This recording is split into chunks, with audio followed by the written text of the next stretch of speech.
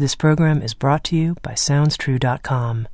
At SoundsTrue.com, you can find hundreds of downloadable audio learning programs, plus books, music, videos, and online courses and events. We also host the annual Wake Up Festival, a 5-day experience of transformation, held in August of each year in the beautiful Rocky Mountains. You can also join our free direct access membership program and read transcripts of all of the Insights at the Edge podcasts and search our collection of podcasts with now more than 100 episodes available. At SoundsTrue.com, we think of ourselves as a trusted partner on the spiritual journey, offering diverse, in-depth, and life-changing wisdom. SoundsTrue.com. Many voices, one journey.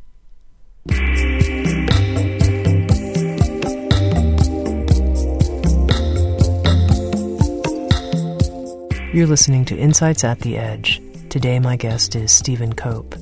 Stephen is a psychotherapist who studies the relationship between Western psychology and the Eastern contemplative traditions. He's the founder and director of the Kripalu Institute for Extraordinary Living, the largest yoga research institute in the West. With Sounds True, Stephen has created an audio program called Yoga for Emotional Flow.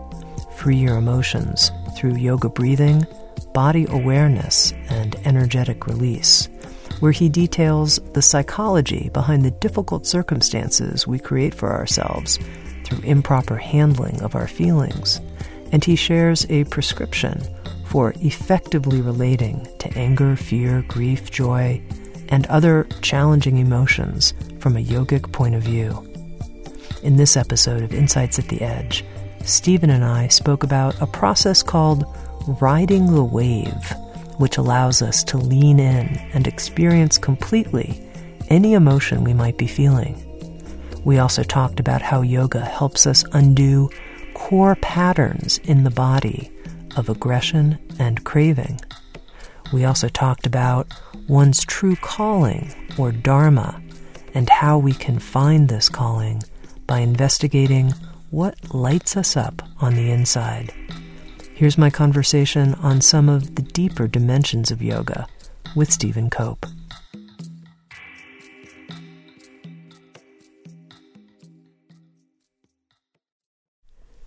Stephen, it's great to be in touch with you and in contact. We haven't talked in a long time, and so I'm very grateful for this opportunity.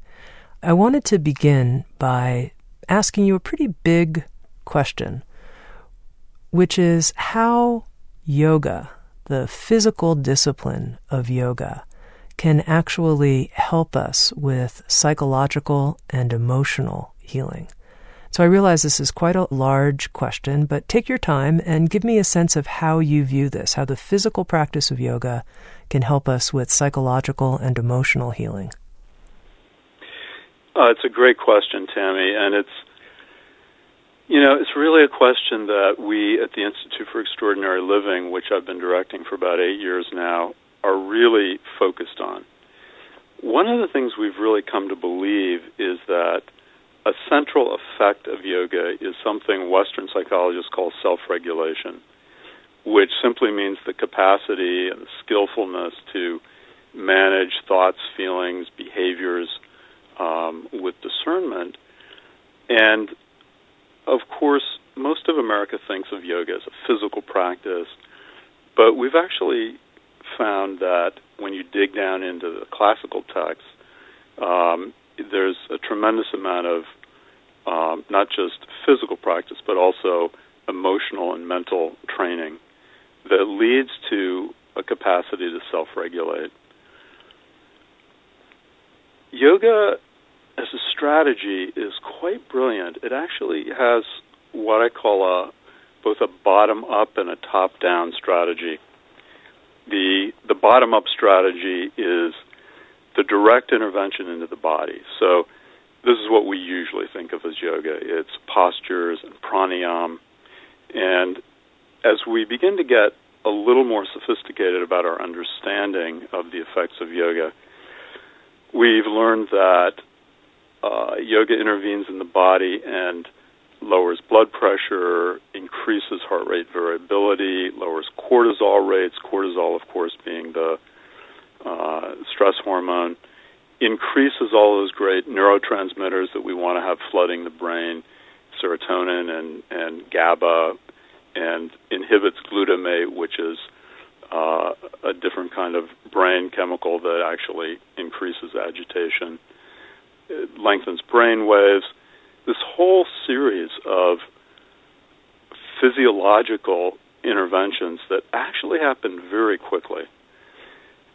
However, what most people don't fully understand is that a lot of that is really in service of the other side of yoga, which is what I call a top-down strategy. So the top-down strategy is really primarily attentional training, training the attention to gather itself, to aim and focus. And the way this works together is with the bottom-up strategy, you begin to calm these kind of hyper-aroused states that so many of us live in and find a lot of suffering in. And as the body and mind really are calmed by these direct physiological interventions, we begin to be able to, maybe for the first time for many of us, focus on internal states. So internal states, feelings, sensations, thoughts, what falls in the realm of the subtle world in yoga parlance.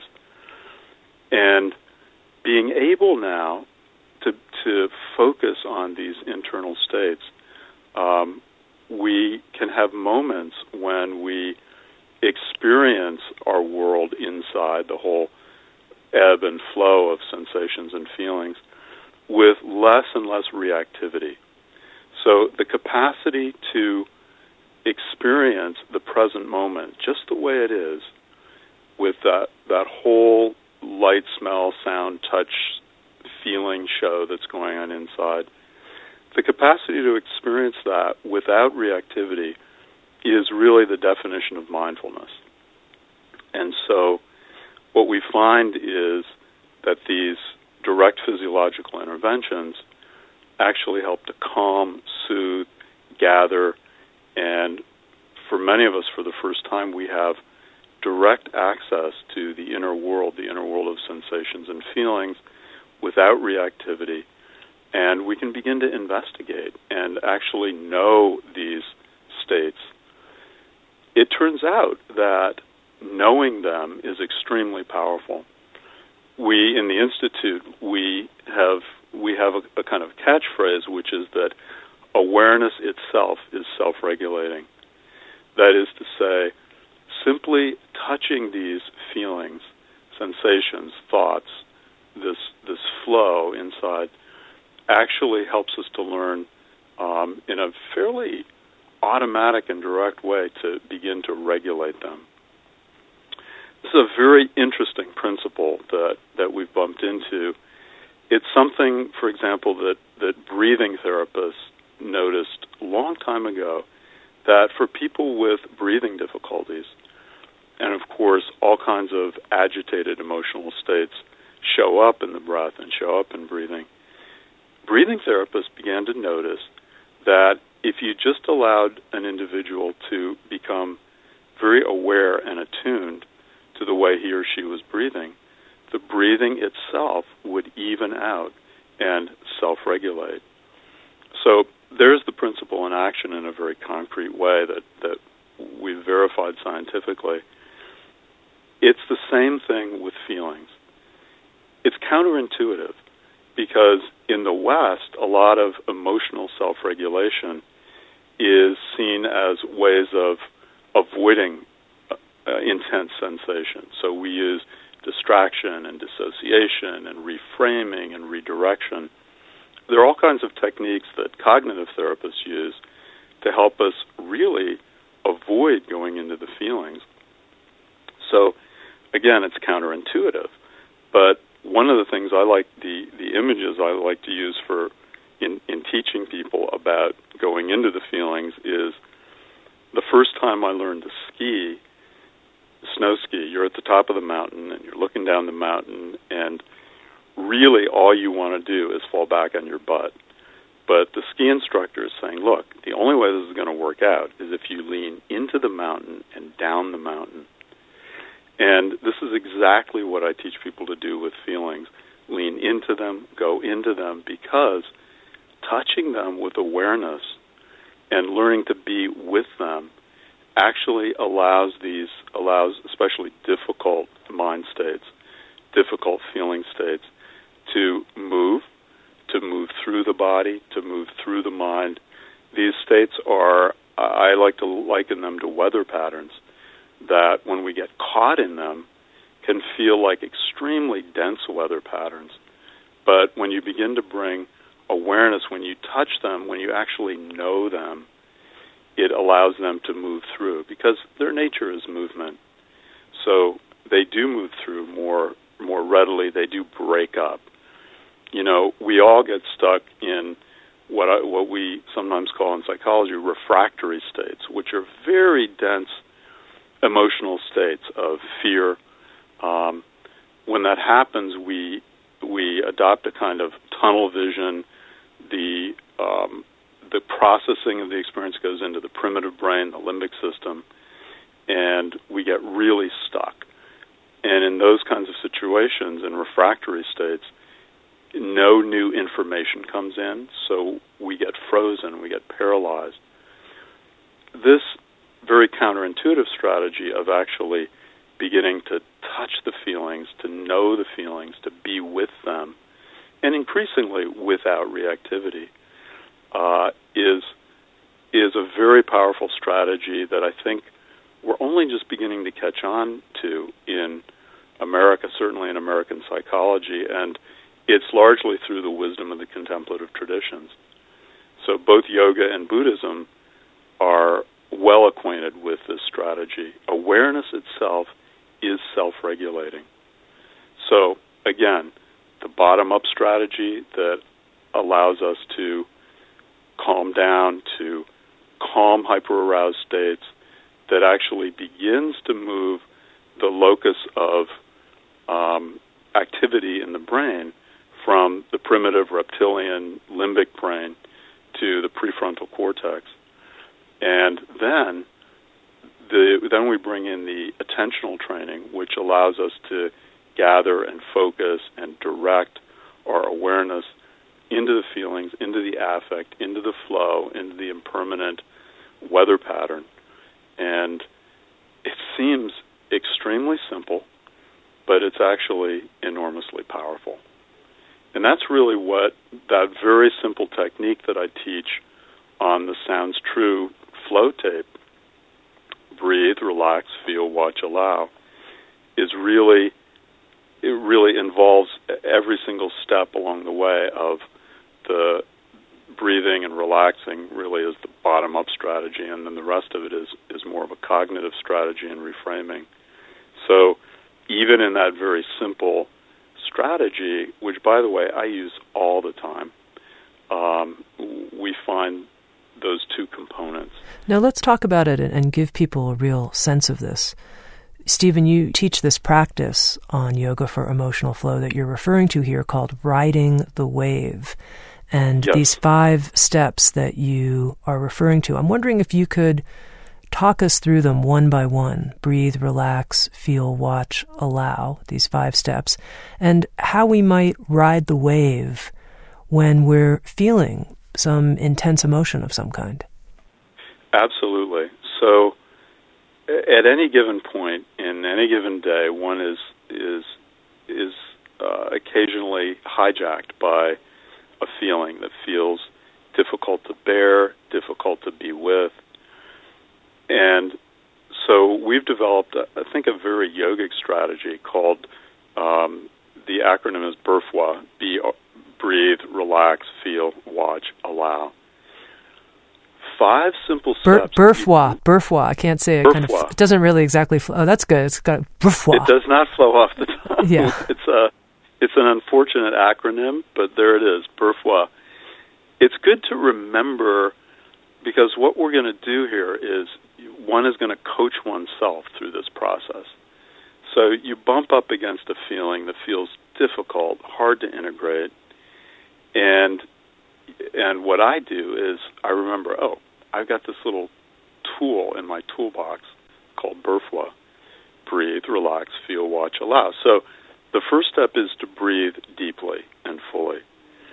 And that kind of full, deep belly breathing, we might call it, it's diaphragmatic breathing, is remarkably powerful in breaking through obsessive thought loops, the kinds of obsessive thought loops that we get into when we're stuck in a feeling that scares us or feels overwhelming. So the very first step is breathe, and that interrupts that refractory state that I talked about in the mind and the body and allows things to kind of begin to soften just a little bit. Now, it's important to know with any kind of breathing technique or pranayama, as we call it in yoga, it's not just the technique itself, but it's bringing awareness fully to the technique. So bringing awareness fully to the breath. So step one, simply begin to do a little slow, full, deep breathing. Breathe. Step two, relax. Maybe sit down, find a little quiet spot where you can actually consciously relax the musculature, which gets, in a state of hyperarousal, it gets tight. You get that, mentally you get that tunnel vision. Less of the brain is actually online when you're in that state. So the combination of breathing and relaxing actually allows everything to settle down. It attenuates that hyper-aroused state that usually goes with a difficult emotional state and sets the stage now for that second aspect that I talked about earlier, which is knowing the feeling. I'm not talking about an intellectual knowing. I'm talking about a very visceral knowing of the feeling in the body. So when I talked earlier about the power of awareness, awareness is self-regulatory.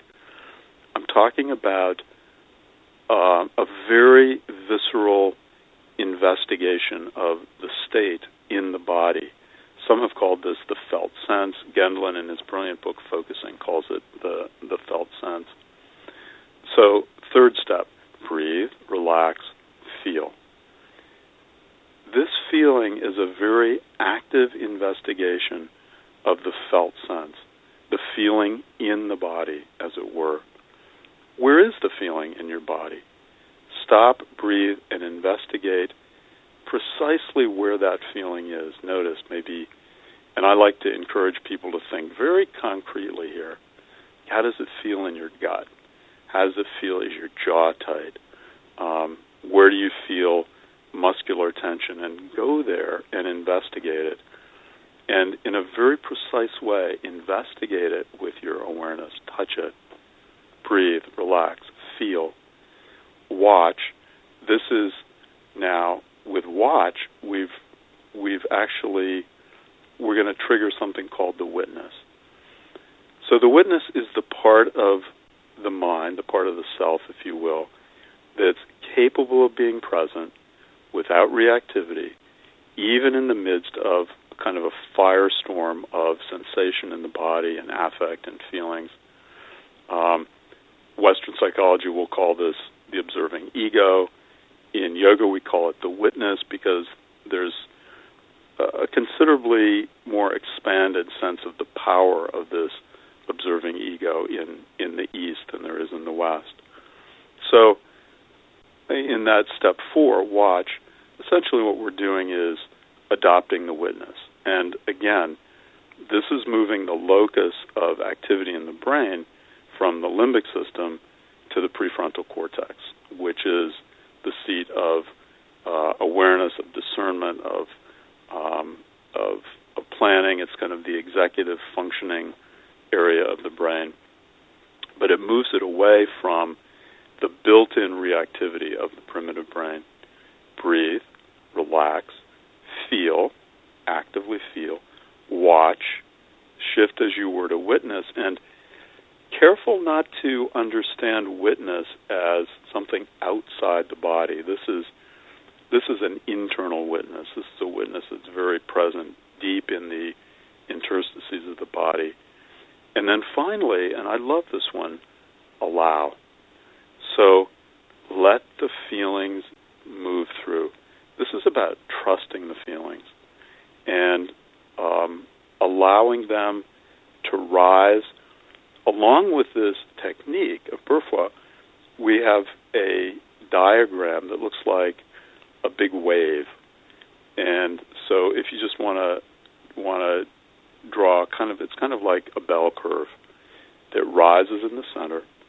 And what we notice is that if you stay with the feelings, allow them even to build as much as they will. Let's say we're in the middle of a feeling of grief. At a certain point, if you don't resist, and if you stay present in the witness, those feelings, we've all experienced this, break open. They crash open. They peak, and then as soon as they've peaked, there's very often at that moment an experience of insight into an aha moment into what it is exactly we're feeling. Oh, that's the sadness around an experience that I just had, or that's a wave of grief around a loss that I had recently, or that's a spike of anger at something that said earlier that I kind of bracketed and didn't deal with. And as it peaks and opens to the inside, it then integrates on the other side, and you've got the other side of the bell curve. Now, there are a number of ways of prematurely getting off the wave, if you will, getting off the bell curve. You can attempt to shut down the feeling. You can resist it. You can distract yourself. You can try to change the topic. And honestly, those are some strategies that cognitive behavioral therapists may use. But in this particular strategy, you practice actually staying with it and staying on it and letting it break and then letting it integrate on the other side. And what happens as you begin to learn to use this is you develop a faith and a trust in the wisdom of the body, the wisdom of feelings, the experience that these feelings aren't dangerous. Yes, they do arise and pass away. They do move through the mind and body like a weather system. And, when I arrived at Kripalu 23 years ago, I was kind of a fully trained Western therapist and very prone to using expensive psychoanalytic technique to understand my experience. When I first heard this technique, I kind of poo-pooed it a little bit. Thought, I'm more sophisticated than that. But honestly, Tami, once I learned it, I've used it almost every day since. It's very effective, and you can master it. And that mastery brings a real sense of trust in the unconscious, in the way the unconscious will draw feelings to the surface that you weren't expecting, and you ride those waves. So at Kripalu, it's kind of a well-known experience. Oh, and of course we joke about it. I'm riding a wave right now. Don't bother me. But so that's what riding the wave is. One point of clarification, and I'm sure this is a question you get asked, and you seemed like you tried to clarify it in the description, but I'm not clear on it, which is I'm with you on the breathe, relax, feel. I'm completely there. Right. And then when you say watch, but do this without disconnecting, that's where I get a little confused, because there's the feeling itself and then there's me watching the feeling. So how do I do it without getting disconnected? Really, that's such a really good question. In the old days at Kripalu, Tami, we'd often have Indian swamis that would come in, and they'd be teaching, and they'd talk about the witness, and I think even without thinking about it, they would reach their hands up over their head as if trying to locate the witness outside them, above them, in some kind of extension of the crown chakra. And that was always really off-putting to me because it does lead to kind of a dissociated state. So through practice, one can actually learn to identify the seer, which is drishti in Sanskrit, the seer, the knower, the witness, as inside the experience. So it turns out to not have to be a dissociative experience at all. But so you don't have to go outside the body. We don't want you to go outside the body. It's this seer is actually part of the self that's always present. I love to tell this. It's a great Ram Dass story about the witness and its tenacity and its always presentness. Ram Dass, and for those of you who don't know, Ram Dass, Richard Alpert was and is a very famous early teacher of yoga and the yoga traditions and also somewhat of Buddhism. And in his heyday, he was extremely famous and well-connected with lots of students and even maybe disciples. He tells this great story about one evening. He's in California, and he gets a call in the middle of the night from a young woman in New York who's very distressed and apparently psychotic, completely, seemingly disconnected from reality. And she talks on, and he can't really get her grounded. So he says to her, "I'd like to speak to the person who dialed the number. That is, I'd like to speak to the person who remembered an 11-digit number to dial and remembered that they wanted to talk to Ram Dass." There it is. There's the witness, the seer, the knower, present even in that state of psychosis. And apparently it worked, according to his story. So that witness, that seer, is internal. It's not external, and you discover that through practice primarily. Probably nothing I say is going to compare with the opportunity to actually practice. So breathe, relax, feel, watch. And if one has trouble with that and begins to dissociate or split off, I would just combine that stage with the feel, because it's a very active, precise, investigative kind of feeling that we're talking about. And that kind of investigation or inquiry, the Tibetans would call it familiarization, creates in itself over time an awareness that there's this aspect of knowing, the knower, the seer, in there at all times. Did that help? It helped a lot. It helped a lot when you talked about combining it with the feeling, that it's a sort of aware feelingness. Now, I want to go a little bit further here, Stephen, because I understand how the practices of breathing and yoga can help with self-regulation in terms of emotional states that might come over somebody, and how a technique like Burfwa can be very helpful. But here you are, you're a psychotherapist, and you're working with people, with clients who have deep issues from their early childhood. And how does yoga help us, working with the body, help us unravel some of this deep material that we've been carrying with us our whole lives? How do you see that? Well, in a number of ways. I think, Tami, the first thing that comes to mind is it helps us to identify patterns while at the same time getting us out of the story. So many of us in psychotherapy get really stuck in our stories about our own suffering. But the brilliant thing about the contemplative traditions, and again, this is both yoga and Buddhism, is that they locate the locus of suffering in patterns in the body that are organized around grasping, around aversion, around delusion. And you can actually experience these patterns in a very concrete, visceral, direct way through investigating the body.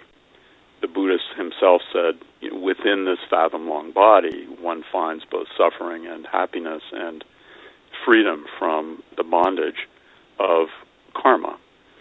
So we're all, in the yogic view, the human mind basically is a pattern-making entity. And some of these patterns lead to enormous suffering and create suffering for ourselves and others. And pretty much that's what karma is. But rather than locating it in ideas we have about it, the contemplative traditions want us to investigate the patterns directly in the body, the experience of suffering in the body, the experience of raga or devesha, which are grasping and aversion, which one can experience directly in the body. So I'm a huge fan of psychotherapy, needless to say. But what yoga brings to the table is basically entering through a different doorway to investigate the way in which we are caught or trapped by our limited view of reality. And I found it to be an extremely useful adjunct and addition to a lifestyle of personal growth and spiritual growth. I know for me, I will go through long phases of time where I'm doing my practice, I'm doing my meditation and yoga, and not doing psychotherapy.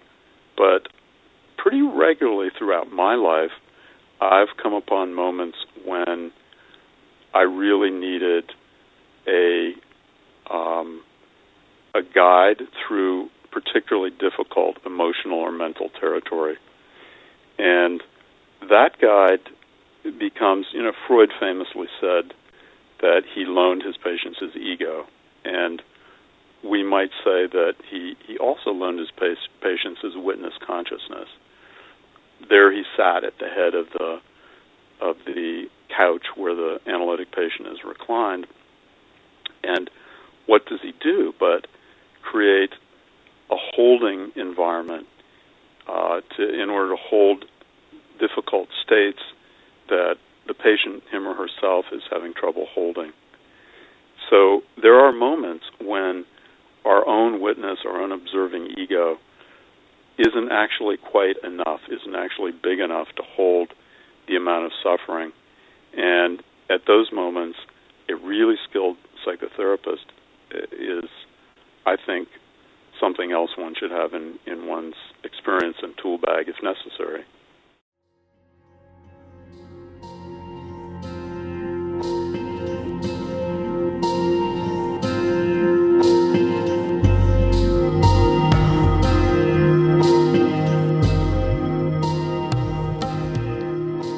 You're listening to Insights at the Edge, produced by Sounds True.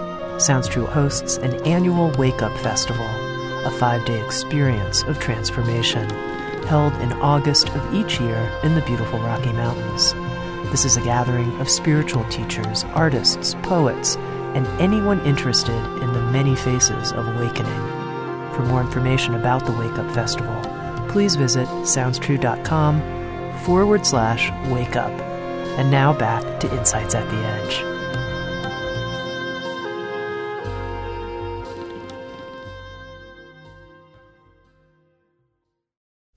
Can you help me understand a little bit more about what you mean by patterns and how they're held in the body, and then how yoga helps us undo these patterns? Sure.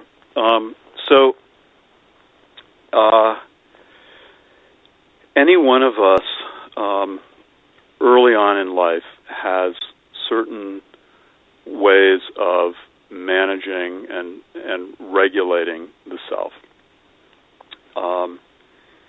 These become habitual. These become second nature. These become default. And in the yoga technology, they tend to be organized around two things, two ways of creating suffering: grasping and aversion. Now, one can see, I sometimes like to use the example of my dog, Timmy. So I have an adorable little West Highland Terrier. And if one watches Timmy all day long, one will notice that he's driven by two things. Most of his behavior is driven by two things, by threat and opportunity. So threat, the mailman who he drives away every day successfully, and opportunity, his master is wont to drop food on the floor occasionally. And so if one watches Timmy, who's working for the most part from a primitive brain because he doesn't have, dogs don't have much of a prefrontal cortex, discernment, planning, perspective, and so forth. So what one sees in Timmy is the extent to which he's captive by his breed, by the patterns and default mechanisms that are inbred. They're very precise to his particular breed. I also have a poodle who has totally different patterns, and you know exactly what to expect from both of them, and they're very different, and they're very hardwired into the brain. It turns out that human beings have this whole, a much more sophisticated part of the brain called the prefrontal cortex, which is capable not of being hardwired into these default mechanisms and patterns, but of actually making discerning choices about behaviors in the moment that would lead to less suffering or that would lead to happiness, and that we can through practice, we can actually cultivate that part of the brain. We can free ourselves from the kind of bondage that Timmy and my other dog experienced just as by course, and we can be free. We're not stuck in our breed. We're not stuck by those kinds of hardwired patterns.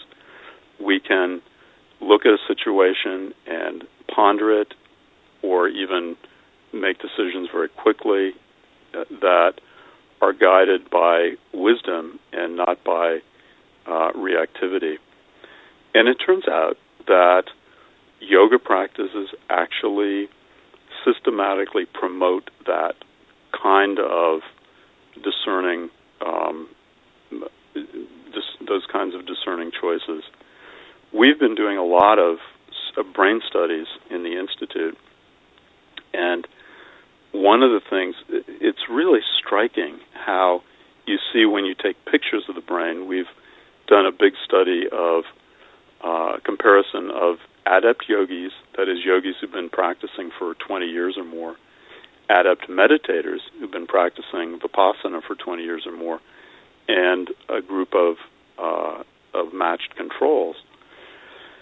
And one of the things that we see, a number of things, but one of the things you see is that the parts of the brain that become much more active and highly structuralized, because yoga practice and meditation practices change both the function and the structure of the brain. Most of us understand now about neuroplasticity, which is that the brain is much more plastic than we used to think. And the parts of the brain that you're actually practicing become not just stronger and more connected with more synapses, but actually bigger. And the parts of the brain that we're seeing that are affected there's something called the temporal parietal juncture, which manages perspective taking. That's the capacity to get out of the reactivity of the moment and have some perspective on your behavior. Also, to the capacity to take the perspective of another human being. It's the capacity for empathy. We see, in addition to that yogis practicing over long periods of time systematically acquire more fluid intelligence, which is Fluid intelligence is the capacity for creativity, the capacity to put together interesting, complex challenges and respond to them in new ways. It's a kind of intelligence. It's not what we think of as knowledge, but it's the capacity to respond creatively in the moment. We're beginning to see that both yoga and meditation seem to systematically promote that in the brain. Also, it's clear that with adept yogis and meditators, more of the brain is online more of the time, so that you have kind of a parallel processing going on when you're confronting a complex situation or a complex emotional and mental situation. There's more of the brain online to actually process it and come up with strategies to resolve it. So this is a rather long digression around the question, but the point is that yoga and meditation both help to move the locus of activity in the brain from the primitive reptilian limbic system, which is prone to go on default and straight into pattern, to the more sophisticated parts of the brain, the prefrontal cortex, where we can actually make discerning choices, where we can use perspective and planning and thinking through to make choices in the moment, even in the midst of difficult emotional or mental states. And we're now beginning to have evidence, real beautiful science that shows that that's one of the mechanisms of yoga. Now, you mentioned this very interesting phrase, fluid intelligence, that caught my ear. And I know you've written a new book, The Great Work of Your Life, a guide for the journey to your true calling. And you write about the process of finding one's own true calling and people from history who have done this and what you've learned from studying their lives. And I wonder how the practice of yoga and the insights from yoga relate to this whole possibility, which is that we can find our true calling in life. Yeah, I've been really, Tami, for the last 4 years, I've been very involved in looking at the questions of Dharma. So I've examined the Bhagavad Gita, which is, of course, the great conversation between Krishna and Arjuna, in which Arjuna poses the question to Krishna, who, of course, is an avatar of Vishnu, an avatar of God. Krishna is stuck and doesn't understand exactly what his calling is in the moment. How should he act? What's he called to do? What's his vocation? And this is probably the world's greatest dialogue and teaching on Dharma, which, of course, is one of those beautiful many-layered Sanskrit words that often means, it can mean truth, it can mean path, it can mean law, but in the case of the particular scripture that I studied, it means sacred duty or sacred calling.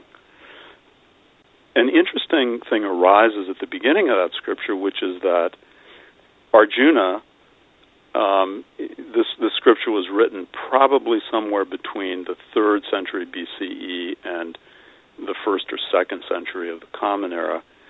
And in that era, Dharma, or sacred duty, was actually prescribed at birth. So you were a warrior, or you were a shopkeeper, or you were a priest, or you were an untouchable, and there were many subcategories of those castes. But nowadays, we aren't born into our Dharma, and we have a huge bandwidth of opportunities. So for many, many of the folks who come to Kripalu, I find that the question of, what am I called to do in this life? Who am I? And how am I going to be fulfilled in this lifetime? These are really pressing questions. How does one discern one's Dharma? Yoga, of course, has a whole toolbox of great skills that help one to discern one's Dharma. I like to think of Dharma as a possibility that's present at any moment. it's very easy to get sidelined into thinking of Dharma as one's job or one's career, but actually it's more interesting than that. It's an ineffable possibility that's present at every moment of life, and that only if we discern that possibility and work toward its full flowering are we going to feel completely fulfilled in this life. And it can be you can find Dharma in the context of a difficult external situation, a trauma, an illness. You can find it in the midst of great gifts. I work with a lot of young musicians, and they feel a profound duty to the giftedness that they've been given around music. You can find it in a developmental stage. There are enormous, ineffable possibilities present at every stage of life, in adolescence, in young adulthood, in old age, in the moment of death. So Dharma is really that ineffable possibility that we can turn toward and investigate and allow it to come into full flower. But it's a very complex and lifelong task, learning how to identify, and I like to say name and claim. A lot of I've really been looking hard at this issue, as I said, and what I find is that most people have already blundered into their Dharma at some level. That is, most of us are already more or less in the domain of our Dharma. We have these romantic ideas about Dharma, which are that I should leave my job selling insurance and go to Paris and paint. But actually, if you look carefully at your life, it's more than likely that you don't have to leave your job selling insurance and go to Paris to paint, but that you need to refine and refine your aim about precisely what it is within the life that you've already got that is calling to you, that's lighting you up, that's your current Dharma. And actually, I just use the term lighting you up. I use that a lot because one of the things that yoga does is it attunes us to our energy. And truly, and this is a real mystery, but truly when people are on the trail of their Dharma, they have to tune in to what is lighting you up. I very often give people a kind of projective test to help them notice what is it in life that's actually lighting you up. What television program is it that you're watching currently, and why? What books are you reading? What are you noticing in the environment that's turning you on? Are you suddenly completely enthralled with Beethoven? Investigate that. So you can actually use the world as a kind of Rorschach test, as a kind of projective test, to find out what it is that's lighting you up inside. And that's a very thin thread to hold on to begin to investigate what you're actually called to. It's interesting that you have brought up this image of what's lighting you up, because one of the topics I was hoping we would get a chance to talk about is the idea that through the practice of yoga, we can discover, develop something that could be called a body of light. And I wonder if you see some connection here. First of all, what is this body of light that we can potentially discover in yoga practice? And what's its relationship with how we're lit up inside when we're following our Dharma? Such a great question. So the body of light is within classic yoga technology and understanding. There are increasingly subtle levels of experience, and these are actually extremely well articulated in the science of yoga. It starts, of course, with the physical body, which is called the annamaya kosha, which literally means the sheath of food. These increasingly subtle levels are called sheaths. And then there's the pranamaya kosha, which underlies the physical body. And there are increasingly subtle levels of experience, from the gross body all the way to the most subtle body of light. And this is the subtle body that underlies the physical body and from which we get remarkably dissociated. Yogis routinely have experiences of apprehending or knowing these subtle sheaths as they go deeply into their practice. And meditators have the same thing. I remember Sylvia Boorstein, good friend of mine, Buddhist meditator, who talks about sitting in meditation and feeling her subtle body light up.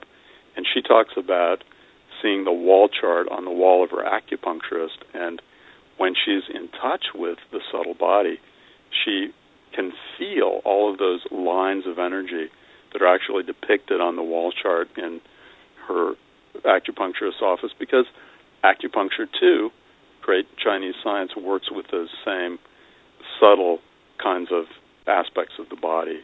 And yogis in deep stages of meditation and hatha yoga discovered a whole subtle nervous system that underlies our so-called gross nervous system.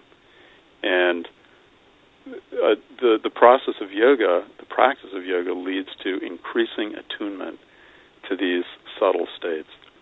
And as you attune to the subtle states, interestingly, you get less and less comfortable with anything that's blocking them, with any area in the body that's actually shut down. And again, those can be, as we talked about before, those can be patterns from the past, places where we're holding energy in a tightly bound pattern, and it's simply the process of knowing those at deeper and deeper levels that allows them to release and free up.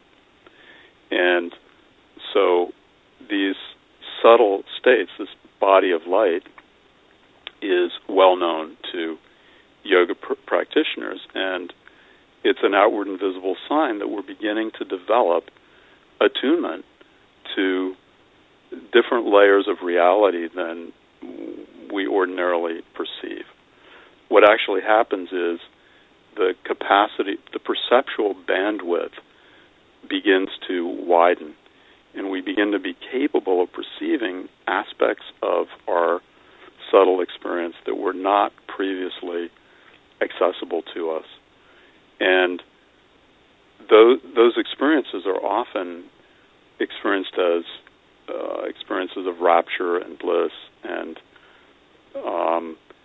profound well-being, as we begin to feel free of the bounds of the physical body, the bondage of the physical body, and feel our connectedness with space and with this light body. And in those moments, we also feel profoundly connected to all beings, because at the end of the yoga path is something called samapatti, which literally means coalescence. And what it means is, in the Bhagavad Gita, it's called the experience of sameness, the vision of sameness, the experience that all beings are, in the words of that treatise, made of the same stuff. So these experiences of the light body are very much part of the yoga tradition, and also the most meditative traditions, because in the practice of deep contemplative states, we simply attune to that subtle energy which has always been there. And I think implicit in my question is that there might be some connection between the discovery of that body of light and what you're calling the great work of one's life, that there might be some relationship there. I think that's what I sense a hint of, and I'm curious what you think about that. Yeah, here's a story from my own childhood, which is that I was only 5 or 6 when I first discovered the piano. And part part of this was because I was sitting on the lap of my grandfather, who was a fairly good pianist, and I would put my hands on his hands, and he'd play the piano, and it was a lovely, warm, connected moment. But my energy leapt up toward that music and toward the piano itself as an instrument, and I became utterly fascinated with its possibilities. That was an energy experience. Now, it's an energy experience that lots of parents and adults would want to shut down. In fact, my own family did want to shut it down. Being a pianist was not seen as the kind of career that anybody in my family would have. So I didn't get that reflected back to me. I didn't get it acknowledged. I didn't get it seen or supported.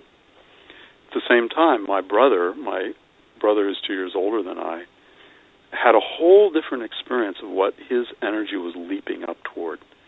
In his case, he was completely fascinated by engines and machines, and before you knew it, my brother was building his own go-kart in the garage out of spare parts that he found God knows where. One doesn't know where this even came from, because nobody in my family even knows what side of a wrench to hold. But there it was, this very ineffable rising up of his energy towards some aspect of the created world. And once again, with Randy, with my brother, it got shut down. Nobody in my family was going to be a mechanic, or wasn't seen as a proper career. So these connections with our particular gifts are extremely ineffable, and they can definitely be shut down, but they're, at the same time, they are very tenacious. So my brother did not become a mechanic, but now, late into life, well, he's in his 60s, he's still utterly fascinated. He's got a truck, 2 motorcycles, a whole cadre of other machines. I'm still fascinated by the piano. I didn't become a pianist, but I have a piano in my home, and I play moderately well. And so what I've found is that practicing yoga really attunes us to this subtle, ineffable kinds of energy, the body of light, if you will, where these connections to our Dharma, which again is a huge mystery.